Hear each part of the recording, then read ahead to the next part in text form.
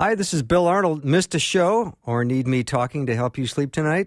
I have several solutions to that situation. Here are the podcasts from the show. You are the best for listening and supporting Faith Radio.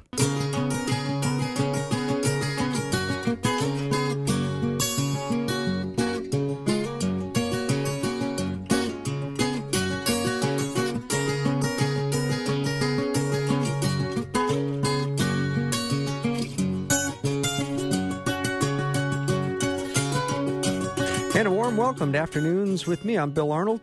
In Romans chapter 10, verse 17, it says, "So faith comes from hearing, and hearing through the word of Christ." So we need to hear the word. So what if you're a pastor or a preacher and you're giving your message and you look out and there's people sleeping? That's got to be horrifying. So we're going to talk to Scott Hubbard today. He's from desiringgod.org. And we're going to talk about how to hear a sermon well. Scott, welcome back to the show. Yeah, it's good to be back on. Thanks for having me, Bill. Right before we went on, you said that Father's Day for you was going to be celebrated partly tonight, and it looks like your wife was serving up macaroni and cheese with chicken. Yeah, that's right. Mac and cheese with chicken. And you seem so happy. I am happy about that. Yeah, it's Dad's, probably Dad's favorite. Yeah. Anything else? Meal-wise, yeah, that we're doing? Oh, man. Well, pizza's up there. Oh, good. She makes a homemade pizza. We actually have that every Friday night. So, nice. Little tradition. It's a tradition, yeah. Started with COVID and have just kept on doing it. Nice. Well, let's talk about how to hear a sermon well. Great. So, I suppose this topic, this article that I wrote has been built up over several years, noticing in the scriptures just how central, how important hearing is. It is the main sense of the Christian throughout both Old and New Testaments of the people of God, that to be a part of God's people, to belong to Israel in the Old Covenant, to belong to the Church of Jesus in the New Covenant, is at heart to be a person who hears. And so you see that in Deuteronomy at the heart of the Old Covenant, what we call the Shema. Hear, O Israel, the Lord your God, the Lord is one. Hear this. And other commands strewn throughout Deuteronomy. And then, of course, Jesus, he sure says it a lot. He who has ears to hear, let him hear. Mm-hmm. And so much of his ministry was, of course, preaching. And that required faithful, attentive hearing. And as Christians now, we're very used to going in and out of church Sunday by Sunday. I sure feel it as a pretty familiar routine. And it can be pretty easy to fall into habits of being present in body, but absent in spirit. Hearing the words on one level and that they register in your mind, but they don't go down into a deeper level of the heart, landing with spiritual significance. So I've experienced this mostly on the level of a hearer, but also somewhat on the side of the preacher, too. So maybe we're a little distracted in our minds and a little bit divided in our heart. Is that what you're saying? Yeah, that's what I'm saying. Yeah, you're reading what I've written here. That's exactly right. I mean, you don't have to be anybody special to go to church and find yourself distracted. I mean, you don't have to have a remarkably busy life. You don't have to be a young parent like I am and feel it in a significant or special way. All of us have things that come to mind while we're sitting there under the sermon. You know, one moment we're focusing on the passage, and the next moment we're focusing on lunch, or focusing on something that's coming the next day at work or at school, or whatever it might be. And, of course, we could get into the broader conversation of how the digital habits that many of us have are tutoring us in the art of distraction, which isn't helping. But this is not a digital problem. It's always been around, the need to focus on God's word and the danger of being distracted from it by all sorts of other things.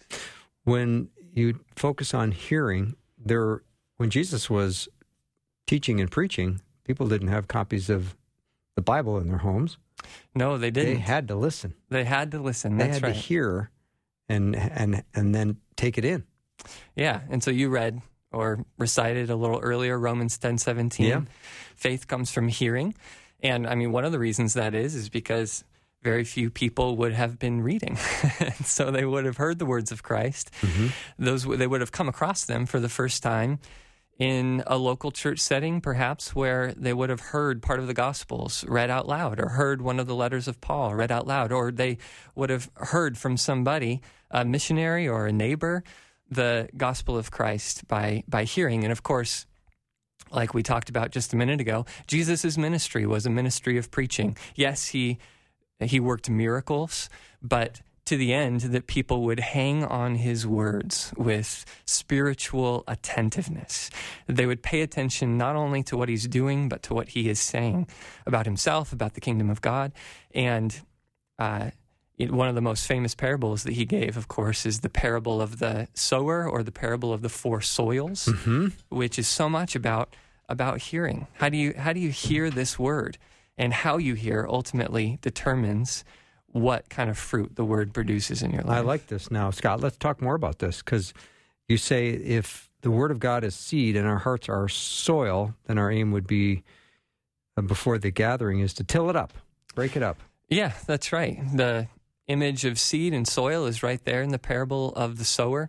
And so in this article that you're referring to, just use that common imagery of seed and soil to talk about our responsibility. And so many of us come to Sunday morning, we come underneath God's preached word with hearts that are not ready, soil that is not ready. And so I think part of us, many of us, I often come into church thinking that's the goal. The goal is to be there. The goal is to come and to hear God's word.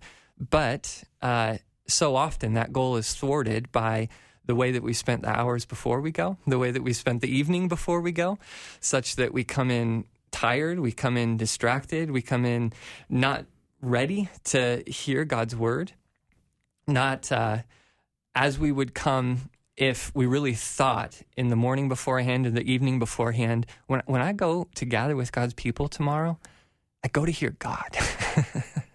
I go to hear God. So many of us often, and part of it is the routine of it all, but we go in and sit underneath the word, and our minds kind of go here and there, and we act as if we're not hearing the living God speak to us. And the fight to do that often happens before we enter the church building at all. So till the soil, as you were saying there. Mm-hmm.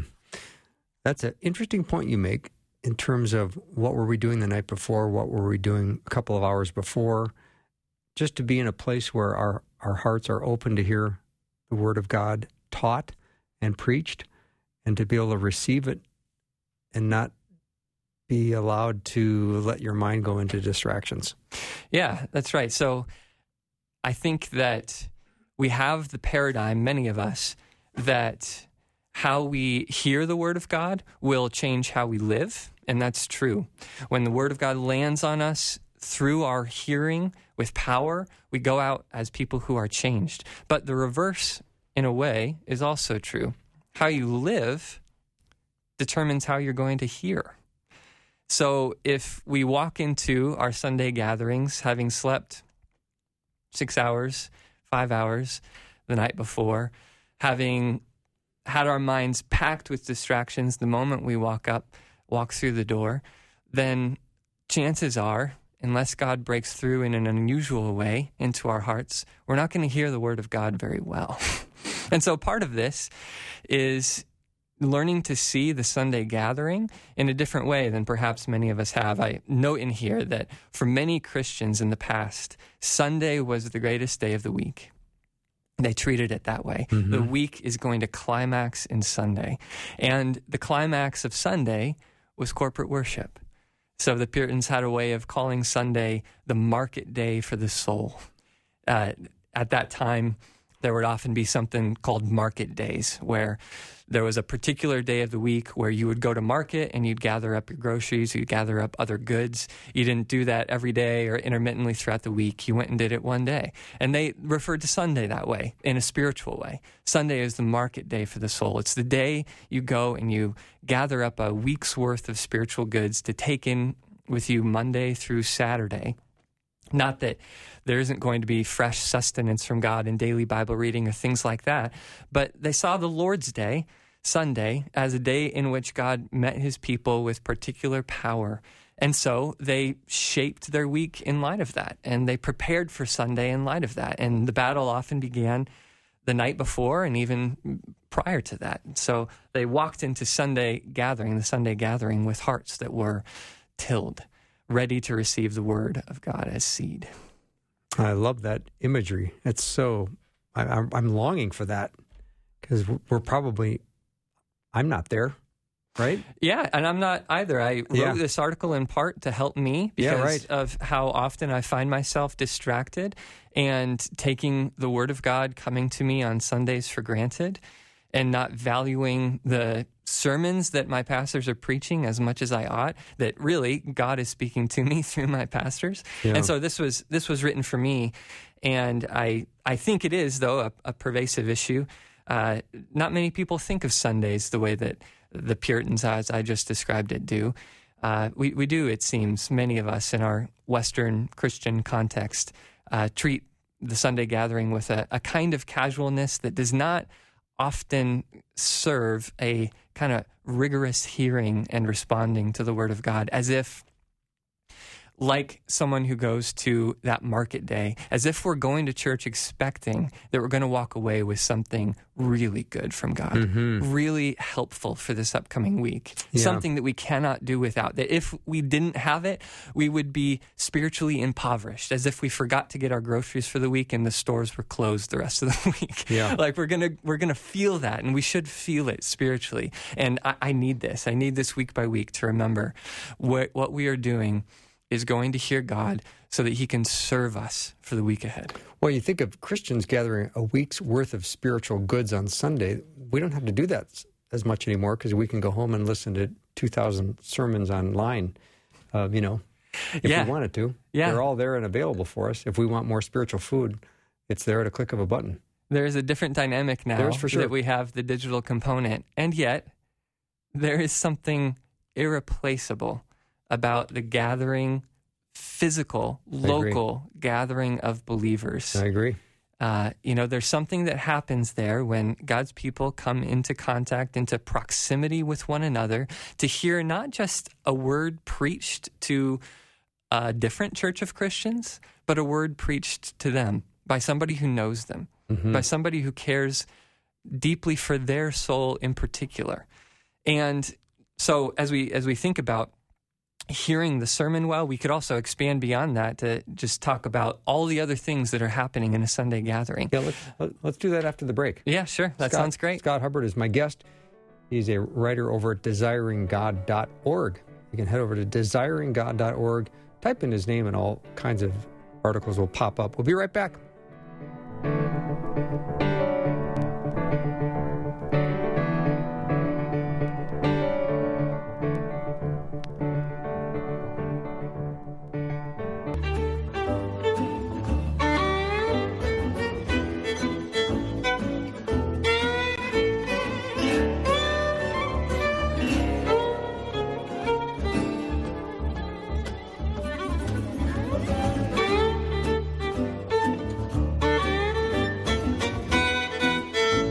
I'm back with Scott Hubbard. He's a writer, and he is a graduate of Bethlehem College and Seminary and an editor for desiringgod.org. He lives right here in Minneapolis, and we're chatting about how to listen well, how to hear a sermon well. And, of course, there's more than just the message, isn't there, Scott? Yeah, there is. Corporate gathering. This gets to the vitality or the how crucial it is to meet in person with a body of believers whenever possible. So, of course, we know from this past year and a half that it's not always possible. And yet, whenever it is possible, we see this in a text like Hebrews 10, which is a familiar one. And yet someone pointed out to me recently a connection that I hadn't quite seen before. So we know that we ought not to neglect meeting together, the writer says, as is the habit of some, but to encourage one another all the more as you see the day drawing near. And so the call to encourage one another depends on the meeting together. Don't neglect to meet together, but encourage one another, and all the more as you see the day drawing near. So how are we going to encourage one another? There's a vital aspect of it, and he's talking Christian to Christian there, not necessarily preacher to congregation, but Christian to Christian, encourage one another. That can't happen if we're listening only to a podcast preacher or sermons from elsewhere. Nor are we going to get the benefit of the songs that we sing in the same way, or of the Lord's Supper, which is another way that God speaks to us. One of the vital ways that he speaks to us alongside the word is in the ordinance or the sacrament. And so those are also matters of listening well to our brothers and sisters, to the songs that we sing, to the supper. What about the mentality that some have when they walk into church saying, "What do you got for me today? I'm a consumer." Yeah. I want a good message. And, we've been talking a lot so far about the hours, minutes prior to the sermon. And the hours and the minutes after the sermon are also worth talking about. And that gets into, you're talking somewhat on the front end of the sermon. But one thing that has been reorienting when it comes to a consumer mindset for me to think about is there's a quote from a pastor. He says that when the sermon is preached, the responsibility of stewardship shifts from the preacher to the hearer. So we often think of stewardship as something that preachers have. They are entrusted with the Word of God, and they need to be found faithful. And yet, at the same time, those who receive the Word of God also now have become stewards. And the responsibility of a steward, whether you are a preacher or a hearer, is to respond to the Word of God, or as James says, to become a doer of the Word and not a hearer only. And so I think we fall into the mindset of a consumer, whether consciously or not. We are thinking of the preacher as the one who is the steward of God, the one who will be evaluated by God according to how faithful he's been. But once that word comes to us, all of a sudden now we are stewards. We've received the word. We are no longer the ones observing the word preached, but we're the ones observed by God and observed according to how well or how we respond to his word, whether in faith and repentance or not. And so I think that kind of mindset puts to death the idea of a merely consumer mindset of what do you have to give to me today? Mm-hmm. And there's more that could be said there too. But Scott, how many great sermons do you think you have cataloged in your brain? Well, depends on what you've heard by cataloged. Well, once you've heard where a subject comes up or a passage comes up in Scripture, and you think to yourself, "Oh, I heard an awesome sermon on that passage." Yeah, and you start to fill in all the details because you heard the word. Yep. And it got into your head and into your heart. And now, as a steward of the word, you can have a conversation with somebody where you're giving them some pretty solid biblical information. Yeah. That happens. And it's a glorious thing when it happens. But my own sense is that the transformation that God intends for us in his word is not primarily a matter of remembering everything that a great sermon said, but instead having an encounter with God, often in the very moment of the sermon, where as we are listening, as we are hearing, perhaps even a familiar passage, the Holy Spirit does his work of uncovering to our eyes the glory of Christ. In that moment, appetites for sinful things are changed, appetites for God are awakened. And then the effects of that don't always depend on having a point-by-point outline of the sermon. Mm-hmm. So you're saying, how many great sermons do I remember? Well, topically, I can think of, that was a great sermon, that was a great sermon. But my own sense is that probably the most lasting work of God often in my soul has happened by things that I no longer remember. And so the main point of hearing the word of God or of stewarding well the word of God is not always to remember it, but to be as faithful as we can with as much as we've heard. And so there's a great image from an old pastor who talks about two men who go and they find a fruit tree, and one of them, he fills his pockets with as much fruit as he can carry home with him. and the other one takes the tree. And the image there is that one person, the person who took all the fruit, is like the person who remembers all the facts of the sermon and enjoys it for a moment. The other person is the one who internalizes the word, plants the word down deep into his soul through faithful, believing hearing and repentant obedience. And then even if that person doesn't remember as much as the first person, nevertheless, a principle of obedience and of trusting God has been worked into that person's soul that's going to lead probably in more lasting fruit. Mm-hmm. You hear all the time, people leave church and they say, I felt like he was talking directly to me. And that's that moment, that experience with God in the context of the sermon, that the person has that awakening. Yeah, and those are precious moments, aren't they? They sure are. Yeah, and I want those to happen more often. And my sense is that, of course, God is a sovereign God, and he breaks in as he pleases to speak to his people, to unstop our ears. But my sense is that if by his grace, with his help, we were more faithful beforehand, during the sermon, and after in striving to hear his word, that those kinds of moments would happen more often. Mm-hmm. So if we're going to hear a sermon well, Scott, in summary, as we wrap up here, again, let's touch on some of the points that we can focus on. Great. So I think the most helpful way to think about this is to break it down into before the sermon, during the sermon, and after the sermon. So all of those are points at which we can strive to hear a sermon well. Before the sermon, we've talked about some. On the one hand, try to remove the things that come in the way of hearing. Things like tiredness, coming into the gathering tired, coming in late, coming in distracted. We can't always control those things, but often we can. And then also, before the sermon, just generating a sense of expectation that God has good things for me here. Even if on the face of it, the passage or the focus of the preacher doesn't seem to be directly relevant, that this is for me and God is speaking. Second, during the sermon, cultivate the habit of active listening. So there's more than one way to listen, just as there's more than one way to read. You know, we can go through a book just kind of casually, or we can go through with a pencil, underlining, jotting down things. There's a way to listen like that too. There's a way to hear the word and to do it with diligence and with an active will. So that's the during piece. And then after, we've talked about as seeing yourself as a steward of the word, not merely as a consumer, not merely as a hearer, but as a steward who's going to be evaluated based on how you respond. Mm-hmm. Really nice. Thank you so much, Scott, for sharing all this with us. Yeah, well, glad to be here. Great to have Thanks you in for having studio. me on.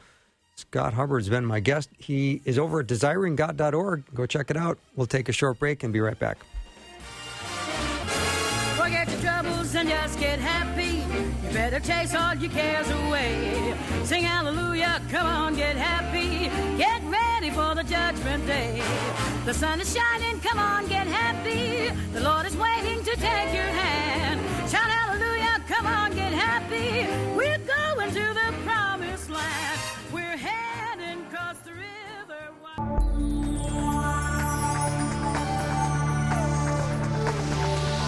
It's the afternoon show with Bill Arnold. Prime time, drive time. Let's get it started.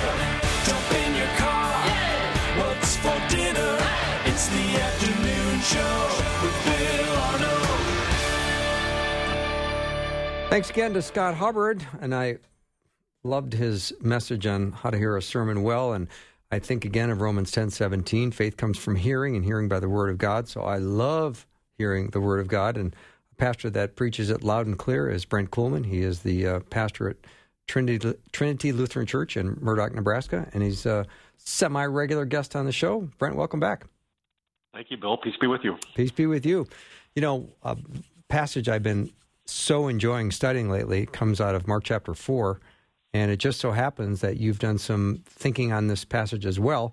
It starts in verse 35, and it's this powerful passage, and I want to talk about it today. I'm glad you want to, because it is. I say it's a delicious passage. I love that word, especially it's right around dinner. Theologically delicious, yeah. Yeah, especially around dinner.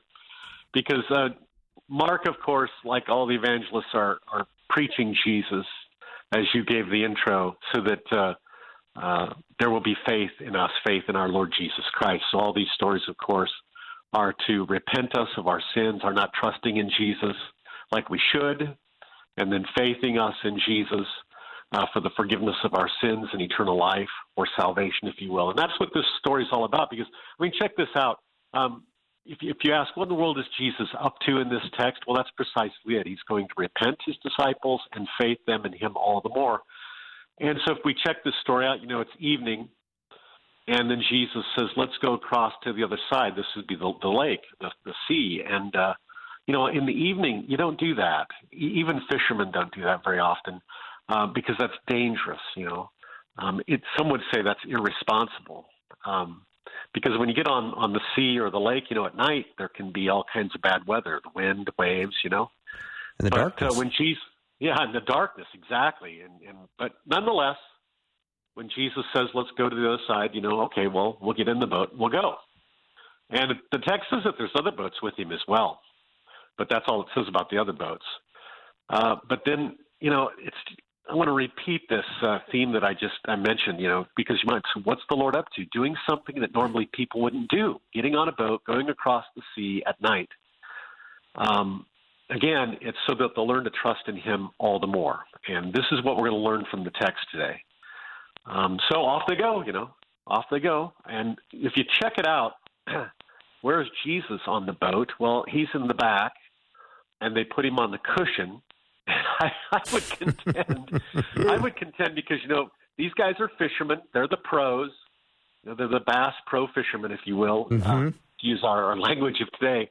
And so let's get Jesus out of the way, and we fishermen, we'll get the boat across the sea, and we'll pilot it, and we'll steer, and we'll go ahead and set the sails. Like they're in charge. And lo and behold, the windstorm breaks open. That's verse 37. And the waves, they break into the boat, and the boat is filling with water. Well, that's trouble. It's night, windstorm, a small boat on a really big sea or lake. And there's no doubt that the disciples here are very, very nervous because they know what it's like to be on the sea, not only during the day, but also at the night. Because I would contend that in their career as fishermen, they probably had a lot of near misses themselves. And they probably had lost some friends at the bottom of the Sea of Galilee as well due to these storms. So what I like to do with this text is I like to ask the question here at this point. So, it's easy to trust Jesus when the water is calm, or to put it another way, when everything's right with your life. Everything's going just the way you planned, right? No wind, no waves, no water coming to your boat. Yeah, no furious squall. Exactly. My point again is it's easy to trust Jesus when your life is going just as you planned. And then all of a sudden... I'd like to meet that person, by the way, Brent. Well, and it doesn't go as planned. Right. And so... they're sinking like the Titanic. And so, if you're going to look for help, you look to Jesus. And lo and behold, in verse 38, he's in the stern, and he's asleep on the cushion. Now, I love this. He's sleeping as if he doesn't even know what's going on, And so the disciples, they have to essentially shake him by the shoulders, if you will. The text doesn't say shaking by the shoulders, but they woke him up. But they probably yelled at him, probably pretty sternly, like all hands on deck, Jesus, come on, let's go. We're going to drown here. Boat's going to go under if you don't do something. And then the real interesting question they asked him in verse 38, teacher, don't you care that we are perishing? Or to put it in very frank terms, don't you care that we're going to die? And that's what a lot of people ask these days to Jesus, don't they? Mm-hmm. Brent, I'm looking at the start of this, verse 35. He said to his disciples, let's go over to the other side. He didn't say, let's go out into the middle of the lake and die. That's right. That's right. And so they assume they're going to make it, but then all of a sudden the windstorm breaks out. And now can you trust this kind of Jesus who's asleep on the cushion and doesn't seem to care? And I think that's their question. Don't you care? Like everybody asks Jesus when things don't go well in their life or when things happen that don't go as planned. And the answer is this. I mean, my pastoral answer to the question is, of course, Jesus cares. And proof of that. This is no joke, Bill, because pastors who deal with people in crisis, they will ask me, doesn't God care? And the answer, of course, yes, he does. Well, why didn't he do anything? And I'll say, well, he did. Jesus came down from heaven. Good grief. God loves you so much. He cares so much for you that God the Father sent his only begotten Son to this earth, taking on flesh, in the world in which we are perishing in our sin and drowning in our death, if you will. The heavy millstone of the law, it's tied around our necks, and it's pulling us. I would contend, the law's accusations and damnation against us because of our sins. It's pulling us into the hellish or hellacious deep, if you will, to use this language. So my point is, as a pastor from this text, is Jesus does care. And he cares so much that he went all the way to do a Good Friday dying on the cross where he, and then I like to use the same language of Mark 4. On the cross, Jesus did what? Just like he does in Mark 4 here, he slept. On the cross, he slumbered in death, if you will. And he did that because he was bearing all of the sin of the world in his body, and he atoned for it all in his death and in his blood. I just couldn't help myself when I speak about this text. He's sleeping on the boat. He sleeps on the cross. Can you trust a Jesus like that? I'm here to tell you, yes, you can. So let's not pretend. Let's not doubt. Let's make no mistake about it. Jesus cares for you. I mean, he who put everything in its place. Remember Job in Job 38 when God had this conversation with Job and God essentially asked him, Job, okay, since you know everything, I'm paraphrasing now, since you seem to know everything, where were you when I put everything in its proper place? When I told the sea this far and no further. And, of course, Job would have had to say, well, I wasn't there. You did. And this is the same Jesus who put everything in its place, including the sea and the dry land and everything. To quote the man who died just recently, Rush Limbaugh, when he would talk, Jesus could calm the storm in his sleep with one hand tied around his back. If he wants to or if he doesn't want to. And I think that's a very important point. He does what he wills. And so he allows this storm to take place. He sleeps, and he's going to test you. Do you trust me? He goes to the cross, and he dies. He slumbers in death, the atoning death of his Good Friday dying. He says, will you trust me? Can you trust me in that? And the answer, of course, is yes. Jesus cares so much for us that he died on the cross for us. So, Jesus, aren't you going to do something? The disciples essentially ask him on the boat. Because if you cared, you'd do something. I mean, you wouldn't sleep at a time of this crisis, would you? And that's what a lot of people ask. And the pastoral care here for people is Jesus does care. He does care. I've encountered this again. I'm going to backtrack a little bit. I've encountered this a ton with people that I care for as a pastor when they say to me, Pastor, I've prayed this a million times to God. Don't you care? If he cares, he wouldn't let this bad thing or this thing that I didn't plan happen to me. People that I deal with say, I want Jesus to fix my life, and I want him to fix it now. I want him to make all the hard times and hard events and difficult times in my life, I want them to just go away, and I want them to never happen to me again. And what I'm talking about here, Bill, is this. It's like people get a cancer or a disease. COVID here lately, or in our congregation recently, it was a man who was killed in a motorcycle on the interstate just last week. We encountered death in the grave all the time. And recently we have a man in our congregation who got a diagnosis, and the doctor says you have pancreatic cancer. There's nothing more I can do for you. And it's at that point in people's lives that they essentially say to me, I want to go take Jesus off the throne in heaven and shake him and tell him, why don't you wake up and pay attention to me. Don't you care that that I am going to die? And I tell them, yeah, he does care. He does care. He cares enough that he laid down his life on the cross to save you, and then on the third day to rise from the dead as the first fruits of them that sleep. And that means that you too will rise bodily from the dead and have eternal life with Christ. And that's where Jesus always wants to take us in these stories, and that's why they're recorded by the evangelists. Mm-hmm. I always wondered if Jesus was thinking to himself when he was on the boat, do you think that this boat is going down? The Son of God is on it. You know, I'm gonna tell let's just hypothetically run with that, okay? All right. Are you familiar with a theologian who died a few years ago named Robert Farrar Capon? I don't know that name. Oh, he wrote a book that I read. It's been years ago, but in the introduction of the book, he told a story about this, and it goes like this: pretend you're at the beach, and you got your camera out, and you're videotaping what's happening at the beach, and all of a sudden you see a little girl flailing around out in the surf, and she's drowning, and everybody's horrified. And the lifeguard sees this little girl out in the surf drowning, and he gets off his chair, and he hustles out, dives into the sea, and reaches her. And everybody is just, expecting that he's going to bring her back to the shore, give her mouth to mouth, and she's going to live. And the opposite happens. They both go under, and everyone's just horrified. They both go under the water, and they don't come back up. And then all of a sudden, you who are recording this on video, all of a sudden the video, your recording goes to the seat of the lifeguard chair, and there's a note that the lifeguard left on the chair, and it says this: she's all right. She's safe in my death.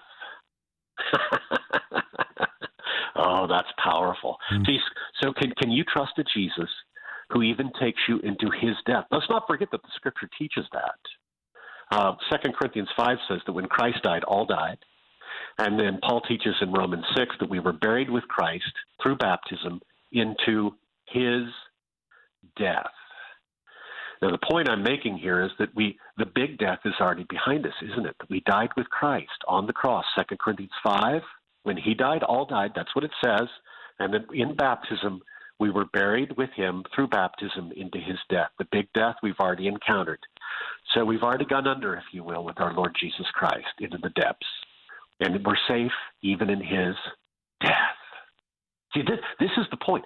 Faith comes by hearing, hearing by the word of Christ. And Paul, of course, remember in Romans, summarizes the entire Old Testament in Romans chapter 1 when he quotes the prophet Habakkuk and says that the justified lives by faith. Faith in a sleeping Jesus on the sea, faith in a sleeping Jesus on the cross. You're safe in his death. And Bill, it takes faith to say this and to believe this. To trust that a sleeping Jesus on a boat or the sleeping Jesus in death on the cross can save you. Mm-hmm. I love that they were afraid of the storm, but then when Jesus calmed the waves, they were more afraid. Who is this person? Exactly. In the Greek, in this story, it says that they feared a great fear. Literal translation there. Feared a great fear. So the point is this: is that for a while there, they fear what? They fear the wind and the waves and the storm. And death, if you will, for that matter. Okay? Mm-hmm. And so Jesus wants to redirect their fear. And so, he opens a sleepy eye, if you will. He looks around at the wind, the waves, the water, and these soaking wet, frightened disciples, and he tells the wind and the waves, literally in the Greek, it's be muzzled. It's the same verb that he uses in Mark to silence the demons earlier in Mark, okay, or be still, as it's translated in the English, with one little word, be muzzled, in the Greek. It's one word in Greek. Everything's calm, the storm is still, and that's when the disciples are afraid now of who? They fear the Lord Jesus. And this is the whole point here as well, Bill, is we are to fear, love, and trust in God above all things. And that's what Jesus is up to here. He's going to take their fear away from nature and then turn it toward him. In other words, he's essentially asking all of us and his disciples, why in the world are you so afraid? What's your problem? Why are you so afraid? Why do you live such small and fearful lives? Or to put it this way, as I did in a sermon here recently on this text, why do you act as though a sleeping Jesus is a useless one, or an invisible Jesus as an absent Jesus? The point is that if Jesus single-handedly conquered sin, death, and hell by dying on the cross, don't you think he has everything else covered? And of course he does. And so he's drawing their fear now to himself. So as they were once afraid of the power of nature, now their fear is directed toward him. They feared a great fear. Fear, love, and trust in Jesus above all things now. I love that. Pastor Brent Kuhlman is my guest. We'll take a short break, and we'll be right back with more.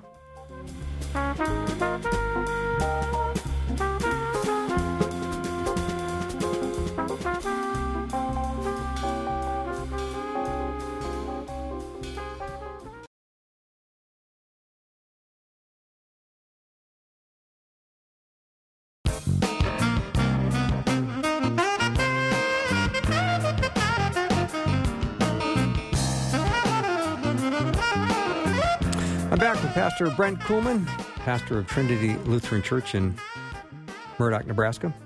And I was just looking at the text again. We're in the great passage of Mark chapter 4, when Jesus calms the storm, and he gets up and rebukes the wind and says to the waves, "Quiet, be still." Then he says to his disciples, "Why are you so afraid? Do you still have no faith?" And I sometimes wonder, does he address their fears? Absolutely he does. Oh, good. Tell me more. Well, you'll notice, too, that at the beginning they say teacher. They address him as teacher in verse 38. One of the themes in Mark's gospel is that the people who should know who he is don't. And then you have these people who come out of the woodwork and they know who he is. For example, Mark's gospel begins by saying that this is the gospel of Jesus Christ, the Son of God. And you don't get the confession of who that Jesus is until Mark 15, when Jesus dies on the cross. And who makes that same confession that Mark made in Mark 1:1? A centurion. Truly, this was the Son of God. Notice the centurion didn't say teacher; he said Son of God. Jesus is moving them to fear, love, and trust in him above all things, so that eventually they'll move from teacher to Son of God. And that's why he addresses this. Be still, he says to the wind and the waves, and everything is calm. There's only one person in the world who can do that. Yeah. That's the Lord Jesus Christ, the eternal Son of God, the Messiah of Israel. As I like to say, the creative capital W word, borrowing from John 1. In the beginning was the Word, and the Word was with God, and the Word was God. And then John 1:14, the Word became flesh and dwelt among us. That's who this Jesus is. So he addresses their fear so that they'll fear in him and trust in him alone as the one true God, the Savior of the entire world, because no one else can do what happened here on the sea. I mean, seriously, I can go out on the lake and I can speak to the wind and the waves. They won't obey me. Despite what people joke in the communities. Can't you do something about the weather, Reverend? Yeah, right. Well, I can pray and ask God for help, but I can't command the weather to do what I want. But this Jesus can, because he is God in the flesh. There's only one like him, and he happens to be the one in whom we believe. He is the one in whom we are baptized. And the point I'm trying to make, and not very well, so have mercy on me, is he wants your fear. Let's put it this way. Well, what in the world? I'm asking this to the listeners right now. What is it that causes your heart to just go like crazy and race all the time? What is it that keeps you up at night? What is it that causes you tons to fear? Well, Jesus wants that fear. So don't fear the wind. Don't fear the storm. Don't fear a tumor.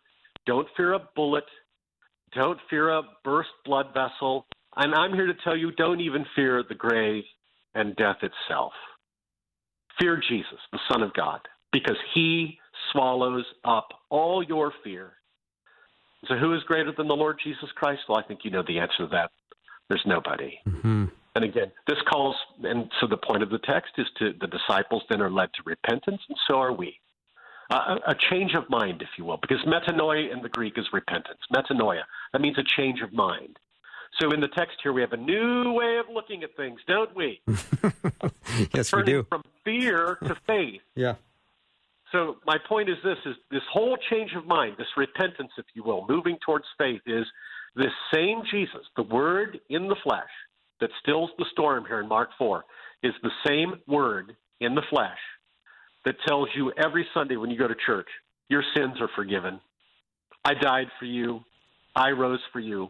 Salvation is yours. He makes that promise to us every time we go to church when the pastor faithfully preaches the gospel. That same Jesus who said, be quiet, and everything was calm on the lake. That same Jesus says, your sin is forgiven. And when he says it, it is. His word does, and it gives what it says. And so that moves us from fearing other things than Jesus, and then giving him our fear, and then learning to trust him all the more, to believe that we're safe. We're all safe in the Lord Jesus Christ, safer than you can ever imagine. And that means, you're safe in this life. And as a pastor, I always like to say, you know what, folks? You're even safe with Jesus even when you die. Yep, that's right. You heard me right. That's right. Even when you die. Brent, when people are not Christians and they're asking about God and they're questioning God, usually the two things that pop up are, is he good and can he be trusted? The answer to both questions are yes. Yeah. And the thing about it is, here's to expand on, is he good? They always ask that question in terms when things go wrong in their life. Right. Why would a good God allow such a bad thing to happen? That's like Job questioning God. And that's, again, Job 38, when God says, why don't you pull up your pants, man, and tighten your belt? Where were you when I created the earth? In other words, don't put me on trial. See, that's a dangerous thing. Never put God on trial. Never do that. So don't say, well, if you're so good, why did you allow this evil to happen in my life? Don't ever do that. Don't ever put God on trial. God has justified himself. Read, I think it's Psalm 32. I'm doing this off the top of my head. And Paul quotes it in Romans, that God justifies himself through his word or through his words. Check that out, folks. And so he gives a word in the flesh, and then that word is preached, namely the gospel. So God is good. How do you know that? Because the eternal word took on flesh, died on the cross, and rose from the dead. That same Jesus comes to us every Sunday and gives us the gospel. And there you know that he is good. He speaks it in his word. So don't ever doubt that. And secondly, can he be trusted? Of course he can, because what he said, he did. He said, I would suffer, I will die, and I will rise again on the third day, and he did it. That's why I trust in him. I'll tell you that. Mm-hmm. Let me put it to you negatively. If the bones of our Lord Jesus Christ are found in a grave in Palestine someday, guess what? I'm done with this pastor gig because I know that Christianity is fraud. But guess what? His bones have never been found. Why not? Because he rose bodily from the dead just like he said he would, and he can be trusted. There were eyewitnesses that saw him risen from the dead. Paul talks about this in 1 Corinthians 15. So can he be trusted? Yes. He makes promises, and he's good with his promises. And that's how a Christian lives. Yeah. Faith always trusts God's promise in his word. Great. You're such a delight. Thank you so much for coming on the show today. Thanks for having me, Bill. Peace be with you and all your family. Peace be with you. Amen. Yep. Brent Kuhlman has been my guest. He's the pastor at Trinity Lutheran Church in Murdock, Nebraska. That is our show for the day. I'm already excited about the show tomorrow. Rob Bluey will be joining me, as well as Jeff Verdorn. He's coming on to talk about another end times related topic, which I'm excited about as well. I hope you have a great night. I'm looking forward to seeing you tomorrow. Have a good night.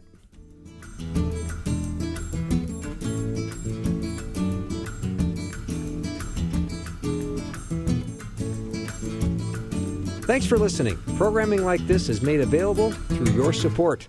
Information available at myfaithradio.com.